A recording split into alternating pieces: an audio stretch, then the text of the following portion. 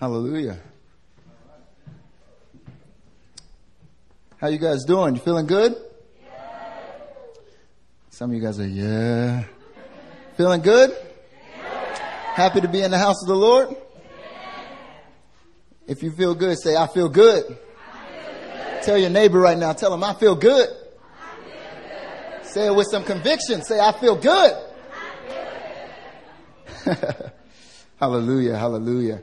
So if you guys are wondering what's going on with the ceiling and with the walls, last week was White Day on Monday, but that day before we actually had Pastor's Cafe, so we weren't able to have what we're going to have after service today, which is a White Day celebration for the sisters. So on Valentine's Day, the sisters all got together and they planned out this extravagant, amazing Valentine's Day celebration. In Korea, the way they do it in Korea is on Valentine's Day, the women buy the guys a gift. And that's like so amazing. Like in America, it's like not like that. And then, but in Korea, they do it the opposite way. And then they've created another day called White Day, in which you guys have been living in Korea, but you know what it is. But if you're wondering why all the brothers here are just looking so amazingly good today, it's because they got dressed up for this White Day celebration. I mean, look at Noble. Noble, just stand up again. Woo! Look at Mark. There's Mark. Mark's trying to walk fast. And I got to embarrass Zach too. Look at Zach. Zach, just stand on up. Stand up. Zach, stand up. Yeah. Ooh. Yeah, so a lot of the brothers, they put in a lot of work. And so if you're a sister here at the church, we want you to stay afterwards. These brothers, they put in so much work. And so they really want to just be a blessing to the sisters today. But I'm not here to preach about White Day. I'm actually here to preach about love. The title of today's message is, put it on up. No. Are you in love? You know, we've been in this year of intimacy and it's been really good. And even with the White Day celebration, you see like all the flowers and stuff up. It's like love is in the air. You know, ever since Pastor Christian announced that like 2011, he felt like the Lord was saying that 2011 for our church would be a year of intimacy. I kid you not, like everyone was just like, yes, intimacy, relationships, yes, love, yes. And I remember that entire time I'm like, love? Like, really? Like, intimacy? This is crazy, you know? But as we went into this new year, God is starting to teach us about what it means to really relate to one another and what it means to be relational instead of functional. And today I want to kind of speak on that actual topic about what it means to be relational. And really, I want to talk to you about holiness. Yeah, before I say anything else, as soon as you say holiness, you really need to pray. So let's all bow our heads and I'm just going to pray for us. Father, we just thank you so much. We thank you for your love, God. We thank you that, Lord, you are good. Your desire is for each and every one of us, God. And we thank you, Lord, that God, your desire is to draw us near to you. That as much as, Lord God, we are about relationships with one another and being intimate with one another, Lord, the biggest desire you have, God, is for us to be intimate with you. And so, Father, I pray that today, Lord, that you would really shift our perspective, God, when it comes to love, and shift our perspective when it comes to holiness. And Lord, just begin to open up our hearts, open up our minds. Even right now, God, I speak hearts in this room being made wide open by your Spirit. God, I bind every religious spirit. I bind, Lord God, every spirit, Lord God, that would hinder love, every work that would hinder love in this place, God. And I pray, Father, that your Holy Spirit would begin to move freely today, God. That your Holy Spirit would move freely, God, to awaken love in your people, God. Lord, where there's been shame and condemnation, God, you would awaken love in this place today, God. Yes, Lord, I pray that, Father, your Spirit would just empower me as I speak, God. That the words of my mouth, the meditation of my heart, God, will be pleasing to you in this place, oh Lord. And we just thank you, God. In Jesus' name, amen. Amen. So as I was meditating on just what I'm supposed to speak to you about today and what really was on the Father's heart for you today, God kept reminding me, He kept speaking to me about love. And then He started speaking to me about holiness. And I felt really confused. I was like, am I supposed to get up and talk about like just intimacy? Or am I supposed to talk about, like holiness? Like, don't do this, don't do that. Like, put up the 10 commandments on the wall and like just go through them one by one. But God began to speak to me, and He's began to speak to me real clearly that, Marcus, I want you to speak to my church about holiness. I know whenever a preacher gets up and starts talking about holiness, everyone begins to prepare their heart, right? And it's like, holiness. Like, I don't even want to like look up, you know what I mean? And like, we start getting a bit fearful too, because we think like at the end there's going to be this altar call where I'm like, if you've been living a life of sin, come to the front. And everyone's like, oh, I'm going to come to the front, because like every message you've ever heard about holiness has been about that, right? It's been about like, you got sin in your life, you've been messing up, but God is holy. Come to the front, but God has been putting it on my heart that holiness is really about love. And that you cannot separate holiness and love. They come together. When you talk about love, you have to talk about holiness. When you talk about holiness, you have to talk about love. They come in side by side. They're linked. And, whenever you talk about holiness, everyone gets all crazy, right? Everyone starts losing their mind. They start thinking like, I don't know what I'm doing. Cause like we all like have areas in our lives that maybe we don't feel are right before God. But I want everyone right now to just take a deep sigh of relief. Okay. We're going to do it on 3. 1, 2, 3. Cause I got good news for you. The first thing is that God's not holy like you think. I'm going to say that again. Yeah, I just got some confused looks. He's like, huh? God's not holy like you think. And the second thing is that you are holier than you think. So many of us, when we think about holiness, we just get so beat down. We get so filled with shame. And the way we look at ourselves and the way we think about holiness is all about what we need to do. And it's all about the works that we have and how we can make ourselves holy. And we have this picture of God as well, that God is sitting up in His throne and God is so holy and God is so righteous. And we cannot even look at God. We can't even approach God. But see, God's not holy like you think. Earlier this week, I was just meditating on scripture, and I was just meditating on, God just hit me with this revelation that He's not holy like I think. And I was like, well, what does that even mean? Like, I know you're holy. If I say you're not holy, then that means I got to throw out the entire Bible.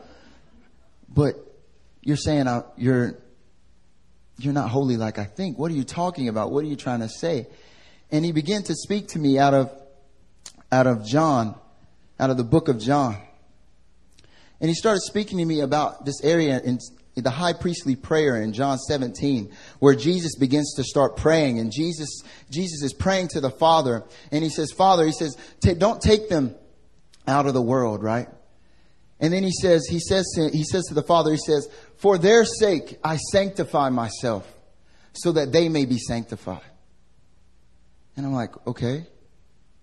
I read this and I'm like, well, what is this talking about? And in John 17, when Jesus says that He sanctifies Himself, He consecrates Himself for our sake so that we may be sanctified in truth. And I start reading, I keep reading, what is the truth? I keep reading even further on. Everyone just turn to John 17 actually.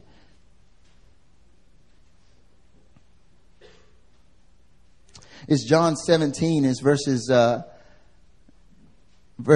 19. And he says, for their sake I consecrate myself, that they also may be sanctified in truth. And that word consecrate means to be made holy. And that word sanctified means to be made holy. And Jesus is saying right there that he makes himself holy so that we may be holy in truth. And I'm like, okay, well, what truth is that, God? And I keep reading and I go on to verse 23. And he says that we may become perfectly one, so that the world may know that you sent me and loved them even as you loved me. You know, Jesus set himself apart. He consecrated himself so that we may be holy in love. The revelation I want to give to you today is that holiness is not something you do. And holiness is not something that you work towards. That holiness in the Bible is represented by pure love. Holiness in the Bible is love in its purest form. You know, you think about a relationship, you think about a marriage. I don't know how many married couples we got in here right now, but you think about a marriage where two people are married. They have set themselves apart for one another, right? They have made this covenant with one another that they will be set apart, that they will be holy in love. And if you take the holiness out of the love, if you take the holiness out and all you have is just two people that are just, I like you too. But there's no holiness. There's no being set apart. You don't really have love, do you? You don't really have a covenant. You don't really have people that are wholly committed to one another. If one of those people in that marriage decides that they don't want to be consecrated to that other person, and they decide that maybe they want to sleep with someone down the road, do we really have love anymore? Each and every one of us in this place would say, no, you don't have love. But we would say, so from that we understand that holiness and love come together. Jesus prayed this prayer. He said, for our sake, Jesus set himself apart. He consecrated himself that we may be sanctified in truth. That word sanctified says being made perfect. That truth means to be made perfect in love. In 1 John 4, it says that God is love. And whoever lives in love lives in God and God in him. And it says in this way, in love, that love is made perfect in us.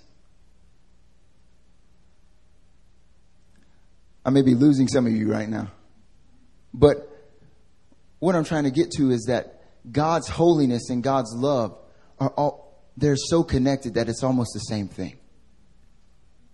That when you read the Bible and you read about everything that God does, God's wrath, you read about God's mercy, you read about God's judgments, you read about everything that God does in the Bible, it's not because he's holy.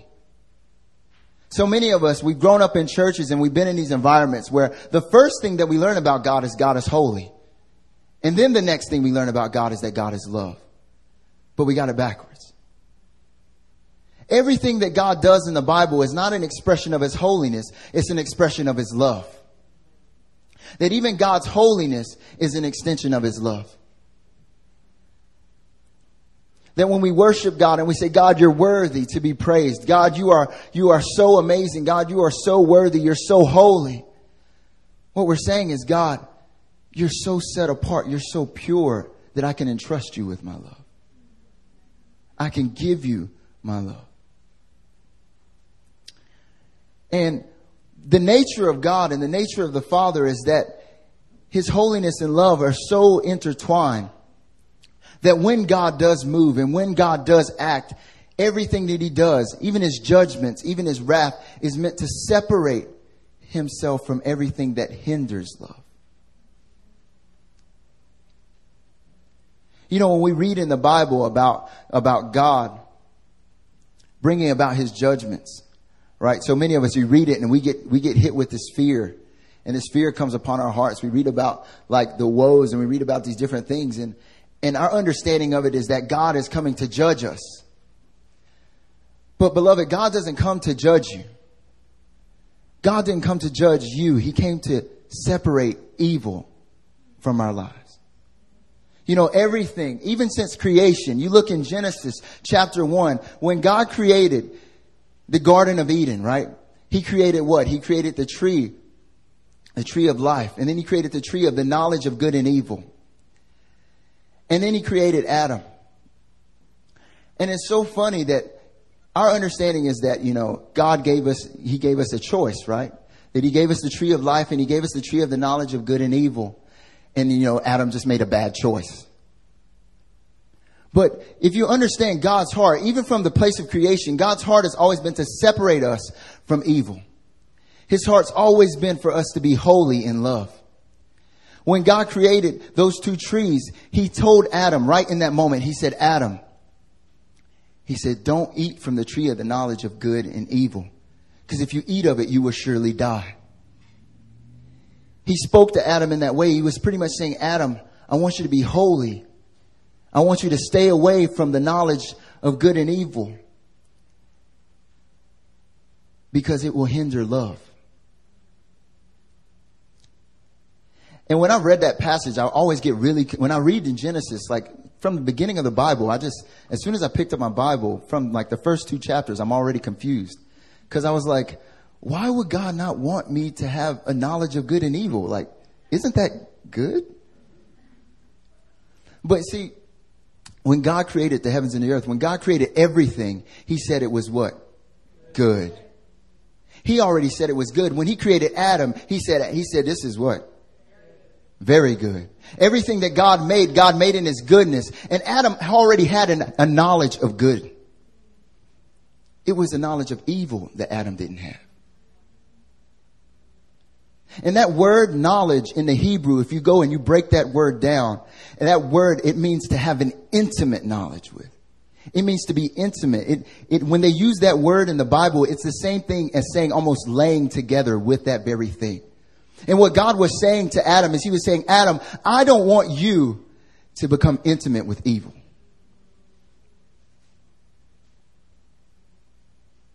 I don't want you to become intimate with sin. And everything that God has done from that place on has been not to separate us from himself, but to separate us from evil. To separate us from things that hinder love. But that's not our understanding. That's not how we've been raised. The way we understand ourselves and in our relationship with God is that God is up on high and he is high and exalted, and we are separated from God. And that we need to do something to come close to him. That God in his very heart and his very nature is actually for us to be separated from him. When we come into church on Sundays, we come in and we spend the first 15 minutes repenting. Because we believe that God's desire is not for us, not to draw near to us. We believe that God's desire is not for love. We believe that God's desire is for judgment. That God's desire is to separate us from him, when God's desire is to separate the evil from us. So many people read the Bible as a manual to get free from sin, when it's really a love letter. When it's really God just simply showing his desire for you to be drawn near to him. Holiness is about love. In our passage for today, John 14:15, Jesus says, if you love me, you will obey my commands.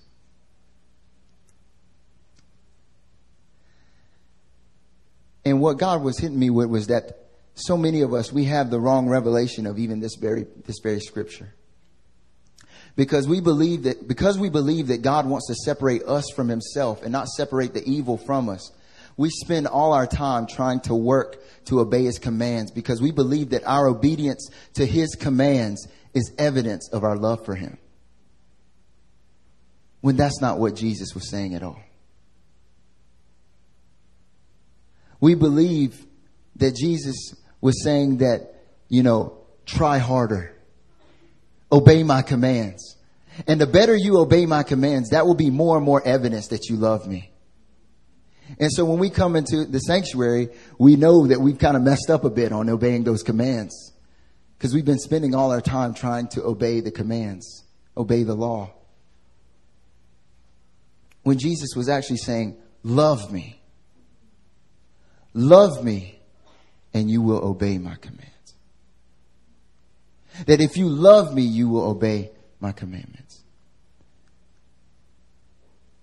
Holiness is about setting your affections towards God, not your deeds. Holiness is about turning your heart towards God, not your works. But so many of us, we have this shame. We have maybe the wrong understanding of what holiness and love is. I want you to turn to Song of Songs.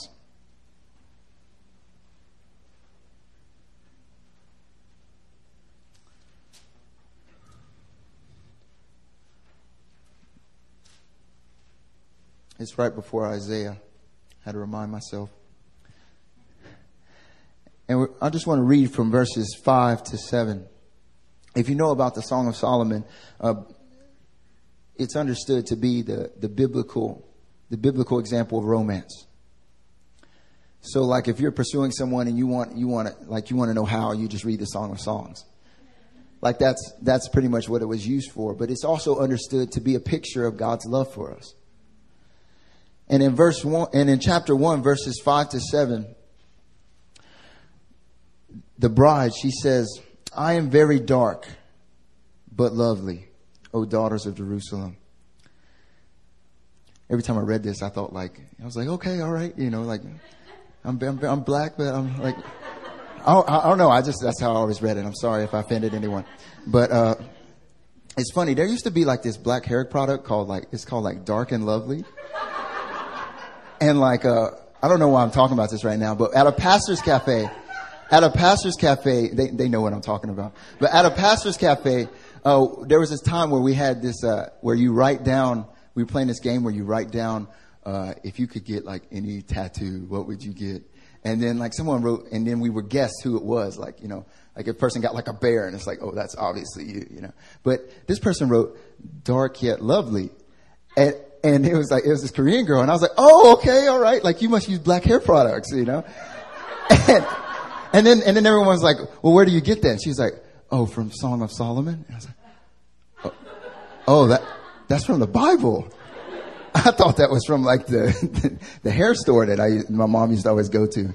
She always had these boxes that said dark and lovely on it. And so I was like, oh, that's what it's about. But anyway, sorry. Got off topic. She said, I am very dark, but lovely, O daughters of Jerusalem, like the tents of Kedar, like the curtains of Solomon. Do not gaze at me because I am dark, because the sun has looked upon me. My mother's sons were angry with me. They made me keepers of the vineyards, but my own vineyard I have not kept. Stop right there. This bride, she looked at herself, and when she looked at herself in the mirror, she only saw herself as someone who was burned. She had spent all her time out in the sun. She had spent all her time working. She had spent all her time slaving away, and all she was left with was being burned. In that scripture right there, when she's looking at herself with shame. She's looking at her skin color even with shame. Because in this culture and in this place, it was looked at as a negative thing. The women with fairer skin were the women who veiled themselves and were over on the side. They didn't do the work. And she felt bad about herself. She looked at herself with shame and she said, do not even look at me because I'm burned. And that's the way that we approach God, because we don't understand holiness and because we don't understand love. We come before God and we say, God, don't even look at me. God, I'm not even worthy to stand before you. God, don't even look at me because of what I've done in my past. Don't even look at me for the things that I've committed. Don't even look at me, God, because I am dark. And then she goes on in verse 7 and she says, why should I be like the ones who veil herself beside the flocks of your companions? She says, God, why would you even love me? I'm burned. I've been trying my best to work and work for this salvation, work and work for your love, work and work.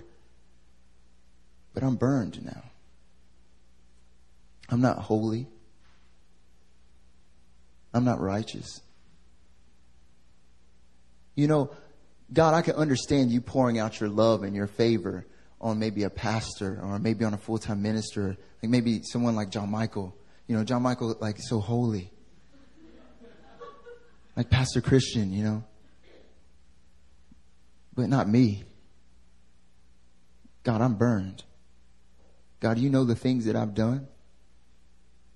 God, I fail each and every time. Lord, I want to be pure. I want to stop looking at that. I want to stop doing this. I want to. But God, the more and more I work, I feel the more and more burned I get.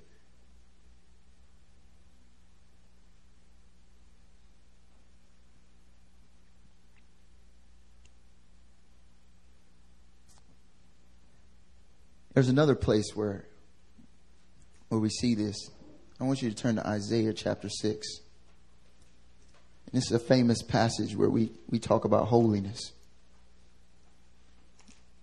But I believe the Holy Spirit wants to give you new revelation.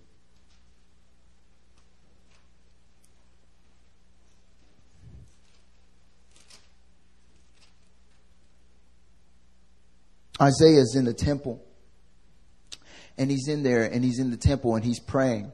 And he sees a vision and he sees God in his manifest presence, just manifests and comes into the temple, right? And he sees God and God comes into that place and he sees it and he sees a vision of him sitting up on his throne. He sees God, right? And when we understand that, when we read this passage, we focus in on God's holiness, right? The seraphim are just shooting back and forth. Holy, holy, holy is the Lord God Almighty. The whole earth is filled with his glory. And that's the way we understand it. And we focus in on that. And Isaiah did too. Because in that very moment, when God shows up and he has this clear vision of heaven, when God came to him, God didn't say anything to Isaiah. You know, when God shows up, God never comes and says, you're a sinner. God never shows up and says, you're unholy. God never shows up and says, you're unrighteous. That's never how God shows up. But that's how we envision it. But God never said anything to Isaiah. And in that conversation between Isaiah and God, you know who spoke first? Isaiah. And what did Isaiah say? He said, woe to me, for I am a man of unclean lips in the midst of in a land of unclean people.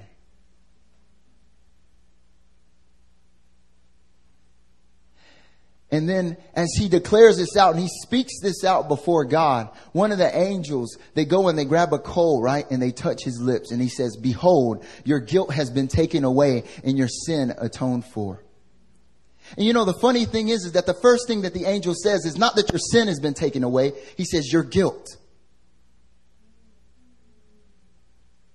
He says your guilt's been taken away. Most of us, when we come into the presence of God, we're filled with so much guilt. We say, God, I am dark. Do not even gaze at me. Woe to me, God, because I am a man of unclean lips. You know, Isaiah focused on his lips, but the Bible says that as a man thinks of himself, so he is. And the Bible says, Jesus said that out of the overflow of your heart, the mouth speaks. So what does that say about Isaiah in the presence of God? How did Isaiah see himself before God? He saw himself as unclean. And he saw himself as completely and utterly common. And that's how we view ourselves in the presence of God. God, I am unclean. And God, why me? Why not someone else?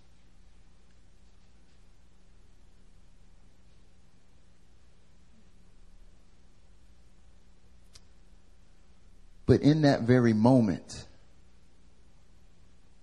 both in Song of Solomon and in Isaiah, we see something miraculous happen.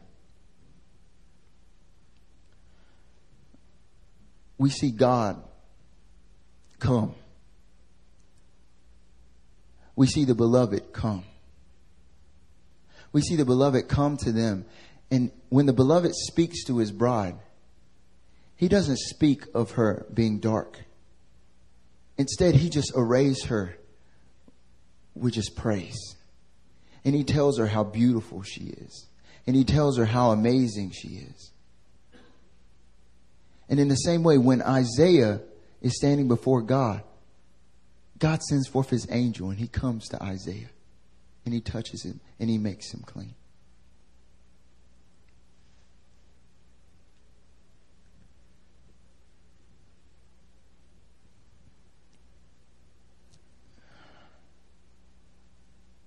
Here at Itaewon, God has filled this house with many amazing people. You are all amazing. But let me just speak into your life a bit. So many of us, God has placed amazing calls upon your lives. He has put calls on your lives not just to shake your school, or not just to shake your family, or not just to do some good things here and there. He's put calls on your lives to shake nations. But the thing that hinders it is shame and guilt. Feelings of unworthiness. You know, the first thing that Isaiah said to himself was, woe to me. You know that word woe? It means, in the Bible, when you look at the word woe, it means like the worst form of judgment. And so many of us, when we enter into the house of God, we judge ourselves.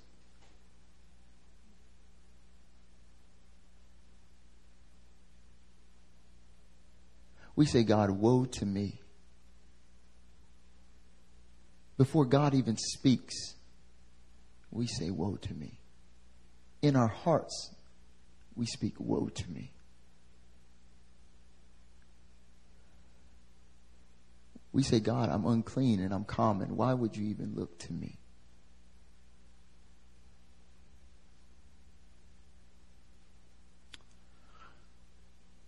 But you know,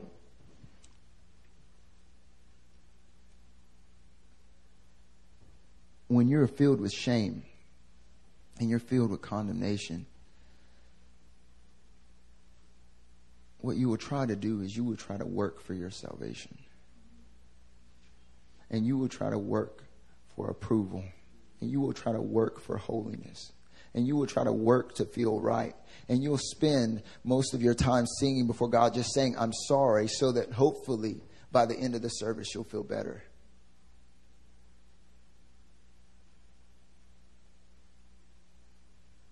But that's not God's heart for you.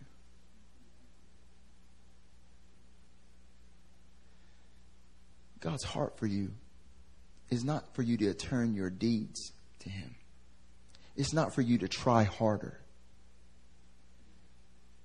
It's for you to just allow Him to love you and to love Him back.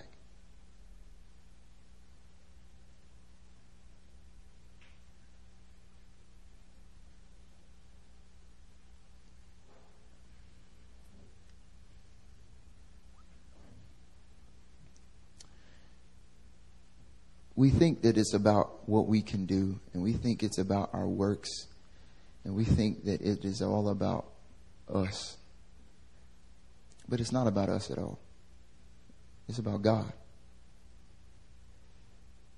See, God's holiness is defined by His love. He sets Himself apart as a bridegroom would set himself apart in holiness for his bride. Because his desire is for us to see his love and his devotion, so that then in love we would set ourselves apart. If your motivation is to just do better, you will always fail. I'm telling you the truth. If it's to come up with better habits and a better plan, you'll have the method but lose the heart. But God wants your heart. The thing about David, that God loved so much about David, was that David had hidden God's law, not in his mind, not in his hands, not in his actions, but he had hidden his law in God, in his own heart. You know, it says in Jeremiah chapter 33 that God was going to bring a new covenant. And in that new covenant, he wouldn't write the law. It wouldn't be on tablets of stone. It wouldn't be based upon our works anymore. It wouldn't be, you know, when Moses carried the law, he carried it in his what? Hands. Because it was a matter of works. But in the new covenant, God writes the law upon our hearts. Because it comes out of our heart.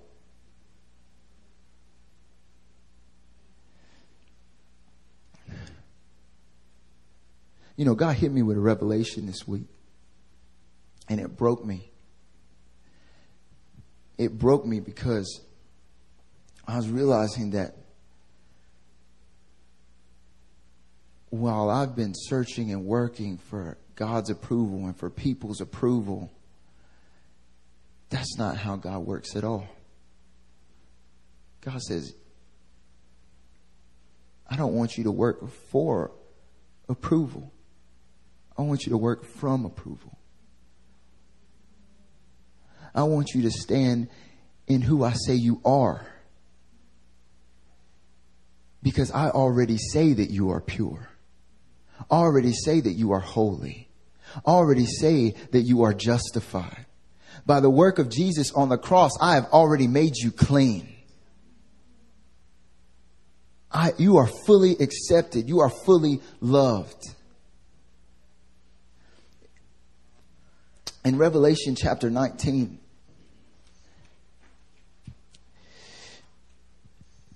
at the end of all things, there's this thing, the marriage supper of the Lamb. In verses 6 to 7, it talks about, he heard what seemed to be the voice of a great multitude, like the roar of many waters and like the sound of mighty peals of thunder, crying out from heaven, saying, Hallelujah, for the Lord our God Almighty reigns. Let us rejoice and exult and give him the glory, for the marriage of the Lamb has come and his bride has made herself ready. His bride is the church. And it was granted her to clothe herself with fine linen, bright and pure. For the fine linen is the righteous deeds of the saints.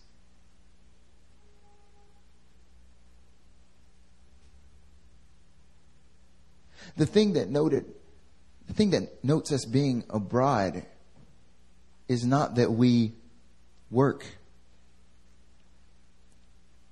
We are the bride of Christ.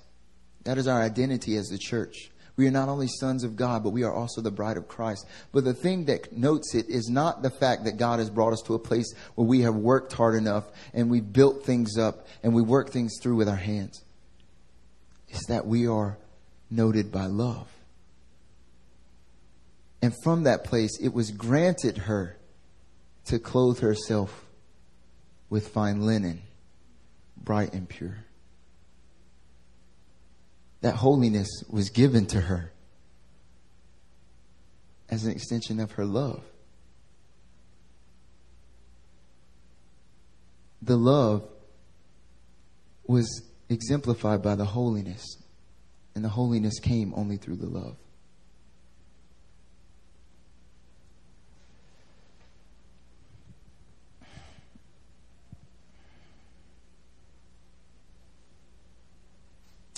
I feel like that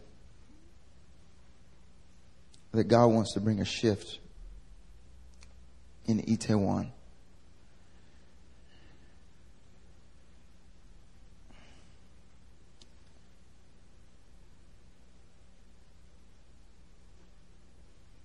That we stand and we look to Him and look to His love before we look to anything that we do. Because the more you look at God and the more you fix your gaze upon God, and the more in love you become with God, the more you will become like Him. The Word actually says, as we see Him, we become more like Him. If you're wondering how to fall in love, how does this love arise in me? My word to you is to stop trying. Stop trying to make it happen, but to allow His love to come.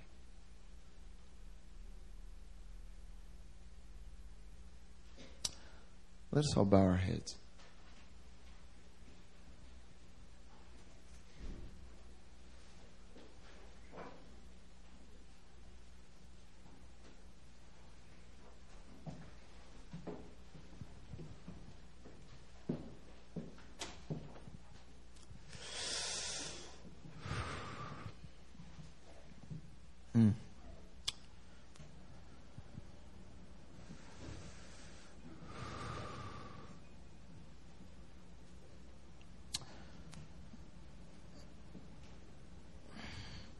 There's so many of you in this house that when you enter into the house of God, you don't enter His courts with thanksgiving. You don't enter with praise. You enter with shame.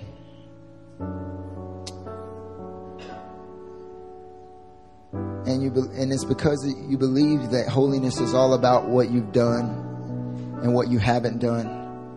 You believe that it's all about the things that you've done in the past, and you feel like God is actually still holding over your head the things that you've done. As if God has this list, and that there's sins that you committed in the past that God is still taking God some time to forgive you for or something. And so when you enter in, you're almost here because you feel like that if I keep being faithful and if I keep working at it, that one of these days I'm gonna really experience God's acceptance. I'm really going to experience God's love. But beloved, that is wrong. That's not what it says. That's not what God's heart is. That's not what it says in His Word. That's not His heart conveyed towards you. He just says, come. He just says, come.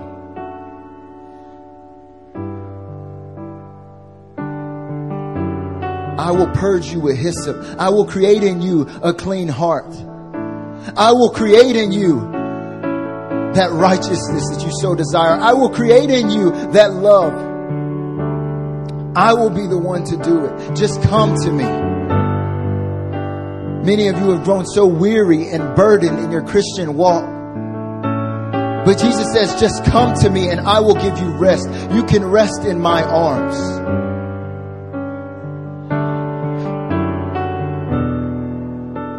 But there's a shame, this fear of rejection. You feel like Isaiah. But I feel like right now God wants to encounter you right now. He wants to show you that before you were even in your mother's womb, He knew you. He chose you. He loves you. So right now, if you've been feeling this shame, you've been feeling this, where you have this inner desire to be drawn closer to God in love, but you just feel like, God, I'm so frustrated because I keep failing in the ways I want to walk, God, but I feel like I keep failing and I carry all this shame, God. I feel like a man of unclean lips. I just want you to stand to your feet. I just want you to stand to your feet because God wants to touch you with His truth, with His love. He wants to sanctify you in His truth. He wants to sanctify you in His truth, that in the same way that God the Father loves the Son, God the Father loves you. So right now, I want you to just stand to your feet.